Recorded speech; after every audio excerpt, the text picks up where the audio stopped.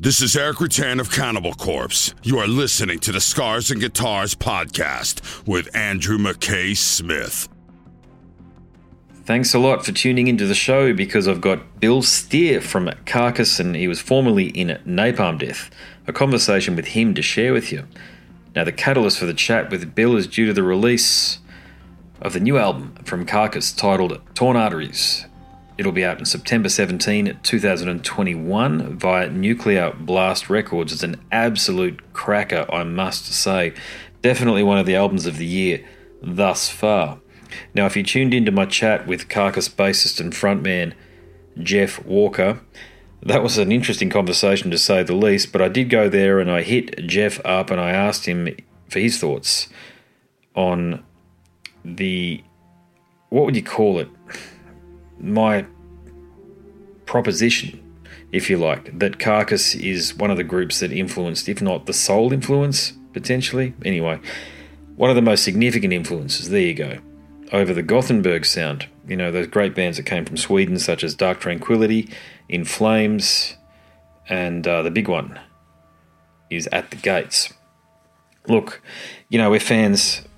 That's what I am. At the end of the day, I might be a journalist, but I am a fan first and foremost. So I develop these ideas, and I just love the fact that I can have an opportunity to, or I get an opportunity to chat to an artist about these sort of topics. So yeah, I asked Jeff, and those of you that tuned into that chat know what he said. Well, if you stick around, you'll find out what Bill has to say as well. So maybe it'll make Blabbermouth and all those other news aggregation sites. We shall see. Something else, Bill and I spoke for about, I reckon it was about 25 odd minutes or so before we actually get into the meat and potatoes of the conversation. And I decided not to include that because we were just two blokes talking. So my first question, just so as you're aware, is when Bill was looking back on the deals that he signed when he was in Napalm Death and Carcass, you know, you got to be a trusting person around these sorts of things. So as a question sort of lined up around that, what was his take on being such a trusting young musician and signing deals with Earache, that sort of thing? So I'll cut straight to it. Here he is, Bill Steer from Carcass.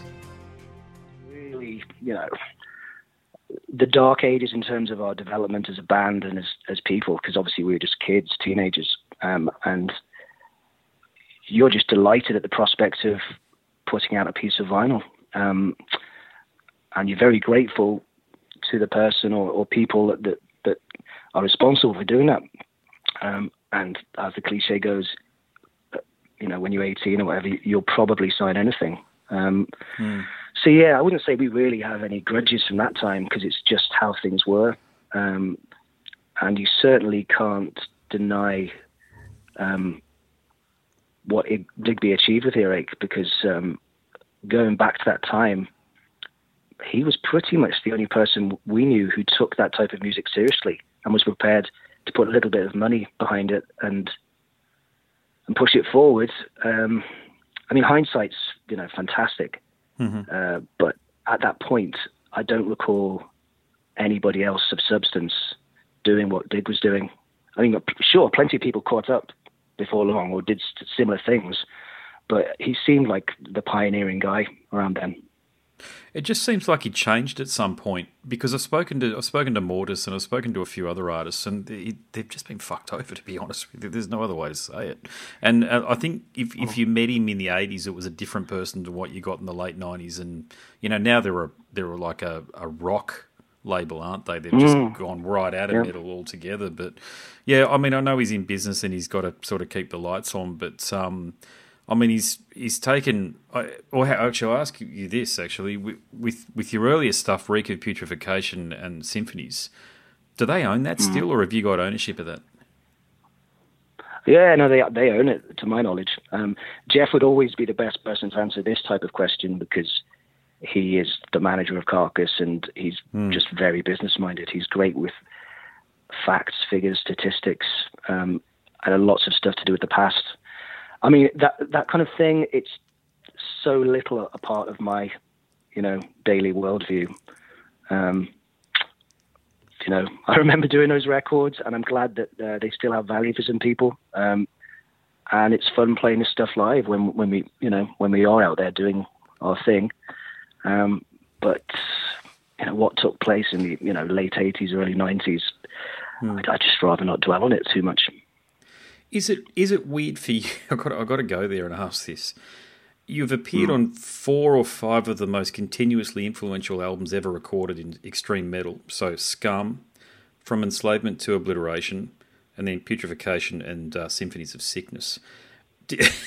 I get hundreds of new releases sent to me each month, so literally tens each week. And I said this to Jeff, and this is more pertinent for you because you appeared on all these 4 albums. I reckon about 20% of the stuff I get sounds like those 4 albums. Wow. Do you ever sort of stop to sort of take stock of that particularly in South America, man? I mean, there's massive, excuse me for using the third person here, but Bill Steer worship in South America. Are you aware of that? No, not really. I mean, obviously we have played there and it's been fantastic. We've played to packed clubs and met lots of cool people. Yeah, I mean, I feel like with that kind of thing, if someone's saying we've been influential, that's great, but I wouldn't take it too personally. In the same way that I wouldn't take it too personally if someone slags you off. Yeah, you've got to have a kind of realistic balance to this. There are definitely groups out there, and that I can hear have been influenced by Carcass in some way, whether it's the early stuff or the later stuff where we were a little bit, more melodic and there's a bit more finesse or whatever. But that's the extent of it, because for every person who thinks of the band as significant, there's another 9 people who scarcely know about the band and certainly aren't familiar with the music. Would you describe... just within the metal scene? Because the metal scene obviously is incredibly splintered now. So it's quite possible for somebody to like extreme metal, but not like the type of stuff that we've done, or any of our peer group either, for that matter.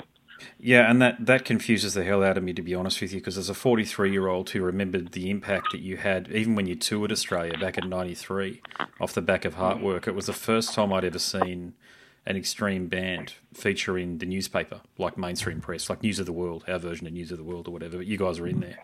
And I remember the first time I heard Heartwork, I don't know, there was something about it. I had Power Slave, I think, and then I heard Heartwork, and I said, you've basically taken it that forward, that same sound forward. And I wasn't aware of any of the grinding stuff that you'd done beforehand because, you're just a kid and you just don't know anything. But Heartwork, I thought Heartwork was your first album, to be honest with you, back then. But but yeah, that's crazy. As I said something similar to Jeff, actually, and I'll ask you this. He didn't agree with it at all, and I don't know. I didn't frame it as a question the way I should have, so I'll frame it with you this way, which is that, look, I've done a lot of research on this, and I think I'm right in saying this. Okay, I can go into as much detail, as little detail as you want in terms of like to sort of support the point, but I actually think you guys influenced the entire Swedish sound, and my point around that would be that before Heartwork, it all just sounded like. What Dissection were doing and all that, like that sort of grinding death metal. It wasn't the melodic death metal that came afterwards, but just with the release date of Heartwork, it actually predates the release date of when In Flames did that Gothenburg thing, and then you've got Dark Tranquillity, and the big one is, and I know you had his brother in the band for a bit, but At the Gates. Yeah. But do you know what I'm saying? Did you feel any of that you guys were responsible for the change in the sound of heavy metal? Because I certainly saw it that way, and I think I'm right, to be honest with you. Well, I'd love it if you're right on this one. I don't know. I mean, are you more talking about whether we noticed this at the time, back then, that era of the 90s, or later, in recent years? More back then, because I was just trying to see, because I did a blog entry and I got a lot of support on it, which was that I remember, I'll just read it out to you. I remember the considerable shift in the underground after Heartwork, and I adore At the Gates and 90s era In Flames, although I overlooked it, Dark Tranquillity, blah, blah, blah. I just posed the question, those of you that were there back then, what do you think? Did Carcass change the sound of metal? My feelings are that without Carcass, the Gothenburg bands wouldn't evolve the way that they did. And it's not a pissing contest either because I enjoy all the bands. But the reality is Heartwork came out before these bands changed their sound. That's it, in a nutshell. So I do wonder if they heard that and went, "Oh, here we go, game on," that sort of thing, because there's definitely a shift in sound afterwards.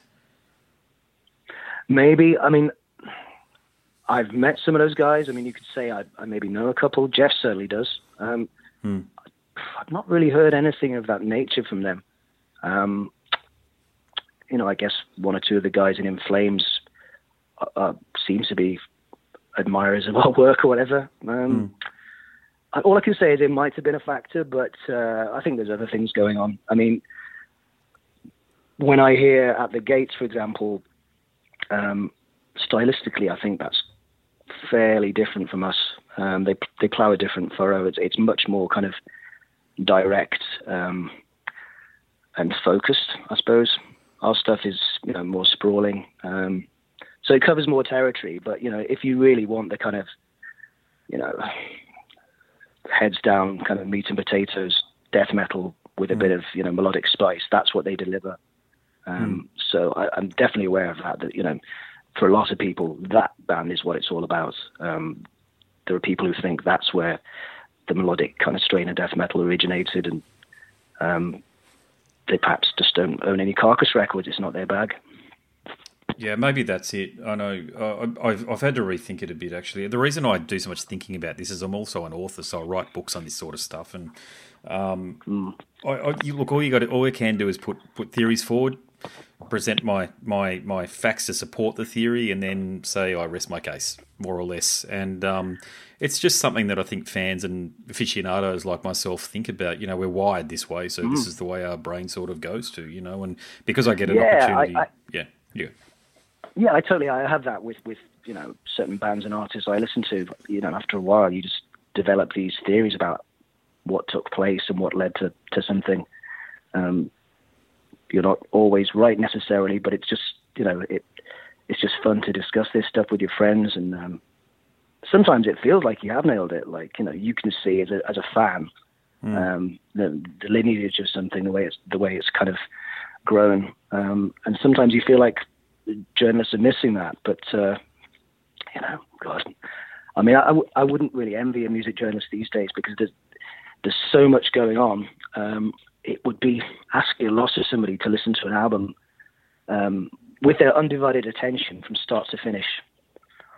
I'm sure it doesn't happen that often right now. No, it's. I've got to be honest with you, it's very tough. The only time I really do it is when I'm preparing for things like this, because I drive in the car quite a bit. Well, I used to. God, I have to walk around with my AirPods now with the dog. Otherwise, I don't get a chance to listen. To be honest with you, and on rare occasions, I've just got to sort of forward through the album a couple of times. I hate doing that because you don't understand it then. But I think the other thing too, and I've got to say, is it's only really guys like yourself that know how to write albums too. You know why? Because you came from that era where albums were the thing.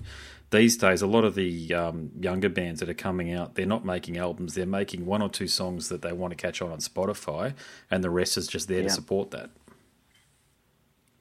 Yeah, I've heard about this syndrome. I mean, I can't really, I'm not keeping up particularly well. Dan or Jeff are far more aware of what's out there right now than I am. But I've heard about this quite a bit. And with some of the younger music fans that are coming through, I mean, we all know that often the very idea of buying a record is alien to them, but I don't think you can hold that against them if they've never known any difference. But the other thing that's alien is, like, as you said, the concept of an album. They just like tracks, and they'll listen to a track by an artist and they think it's cool. And then if they hear other stuff and it doesn't grab them in the same way or do the same thing that track did, then they'll move on to somebody else. It's just a different way of consuming music, and I mean, I guess no one can dictate to somebody how they should do that. But I'm still very attached to the album as a format over everything, singles and whatever. Do you listen to much? Do you get a chance to? You kind of answered the question already, but are you still, if you listen to music, is it mainly stuff you already know, or on occasion does something come across your desk and you go, "Oh, that sounds good"? But it's more kind of, it's branching outwards and, well, quite frankly, backwards, because there'll be an artist that you like from the past, and then when you really explore their catalogue, at some point something sparks you off in another direction. It could be one of the ex-members and his new band or whatever it is, or something on the same label. The producer, whatever it is. So, yeah, I mean, that's kind of been the way my music listening has gone for many years, I guess, since probably I was in my early 20s, really. You know, I had been really like a fervent underground guy into tape trading and stuff. Yeah. And a lot of that music, to me, still has exactly the same power. You know, if I hear it now, it sounds exactly the same. It kind of evokes the same feeling in me. But I haven't had that so much with kind of contemporary and more recent extreme metal. It's just maybe just being the age I'm at. They're great at what they do. There's a huge level of proficiency, you know, as players. It's just there's certain things I'm looking for in the music that I'm not hearing there, you know, which is fair enough because they're coming from a wholly different set of influences, so it's bound to be different. Yeah. What about Firebird? Is that something you'll ever resurrect or continue to do? Yeah, I do intend to do that because it's been off over a decade since we sort of ended that thing, and initially it was just a feeling of relief, to be honest, because everything had been quite difficult. You know, anything, just getting some recording dates and then trying to get the material in shape. Everything was a rush and kind of stitched together in a hurry. Lineup problems were probably the biggest thing that killed that band. And then also, you know, I wasn't quite there yet. I mean, you know, in terms of somebody leading a band, writing the stuff, doing some vocals. I hadn't had enough experience to get to that point, and we never really did much in the way of touring. So that's the stuff where you get better at what you do. So in a sense, even though there are several albums, I find them to be quite patchy. Like there's some stuff that I still like, and then there's other stuff that's just unlistenable to me because it's like unfinished demos. You know, the first time you played something or sang it. So yeah, it'd be fun to have a new challenge of that nature, and then maybe just make sure the quality control's a bit higher this time. You know, yeah, that's what I'd be aiming for. It's killer stuff. I mean, it was stuff that I thought that if the right backing had gone behind it, because I love a lot of that Jack Bruce stuff. You know what I mean, like the Cream, the Power Trio sort of stuff. But if you got the right backing, like Queens of the Stone Age sort of thing, you know, like with Placebo, you know, those sort of trios that were sort of springing up at that time, you guys could have been one of them, and you could have had mainstream success because, like, as a listener, as far as I was concerned, that the quality of the songs was certainly there. Oh, thanks. I mean, yeah, I feel that some of those elements were kind of in place or getting there, and then there was some of it that was just still a little bit off. With regard to the bands you mentioned, I mean, I think, yeah, they're trios, but they were doing the music that people wanted to listen to at that time. I mean, I definitely remember, you know, say around the time we did the first Firebird album, 99. It was exciting for me because it was a new development in my musical life, but very quickly you could sense that it was not the album that many people wanted to hear, you know? Okay, yeah. Timing is so crucial with music, you know. Ideally you want all the elements to be in place, and that's asking a hell of a lot. So I think ultimately it's not worth stressing too much about where your thing fits in with contemporary music. You just got to do what feels right to you. Try and keep the integrity there, because you know, then you'll just accept whatever comes your way. At least I was honest with this, because if you go chasing, you know, some kind of acclaim or, you know, doing things that will garner more attention, I guess, yeah, it just leaves the music a little bit bereft of any kind of integrity or substance. Yeah. Well, I think people can tell too. Someone like myself can always tell if it's being forced. Exactly that. Yeah, people aren't stupid. They kind of sense that stuff, really, if you're being real or not. Yeah, I mean, look for you. I mean, you've always had this beautiful melodic tendency. You know, the guitar interludes that you're doing in the middle and toward the end of "In God We Trust." Is that something you've thought about? Say, like, no doubt you got heaps of material like that on the riff vault and just recorded and stuff. So would that sort of stuff ever, as a complete album and that style, ever see light of day, do you think? What you mean, a more kind of guitar-based record? Yeah, and even the hand claps that you've got throughout that, those little touches, they all just work. Yeah, well, I mean, it's funny you should mention the clapping, because that was one of Jeff's ideas when we were doing a lot of percussion. And it was one of those points in the session where, the ideas thing was just wide open. So we'd done a lot of stomping and, more conventional kind of percussion like tambourine or triangle even. And then the clapping thing came up. It was just fun to do. And I didn't really expect it to be quite as prominent in the song, but it works, though. I quite like it. Yeah, I think it kind of lifts that part. Yeah, well, I'm glad you do, yeah. I mean, I've had one or two interviews who've been a bit kind of like, like you've broken an unwritten rule, in the world of metal. Oh, here we go. Look, the only answer I've got for them is that you're Bill Steer. You practically invented grinding death. So, shut up. Sorry, you wrote the book, well, man. I mean, you can do whatever you want at this point. Well, yeah, and also I think any artist can, it's sort of like, who am I as a listener to tell some guy I've never met what he should be doing? I mean, I might have all of his albums and have a strong feeling about the kind of thing I want to hear from him, but ultimately he's being him and I'm being me, So, yeah, I mean, luckily, we're all a bit too old to get hung up on that kind of thing. You are going to get flack for certain stylistic changes or developments in your music. It's quite a conservative genre to be part of. Big but time. That's part of the fun. Yeah, I mean, that's part of the fun, though. Just being aware of these invisible boundaries, but then still kind of pushing against them anyway, just to see if you can get a little bit more space for yourself creatively. Well, how did Despicable? How was that received? I honestly don't know, because I read so little of that stuff now. I'm kind of relying on what people are telling me, and I gather it was generally quite positive. It wouldn't have really troubled us otherwise, because as much as we like the stuff on that EP, it is essentially the leftovers from the album recording session.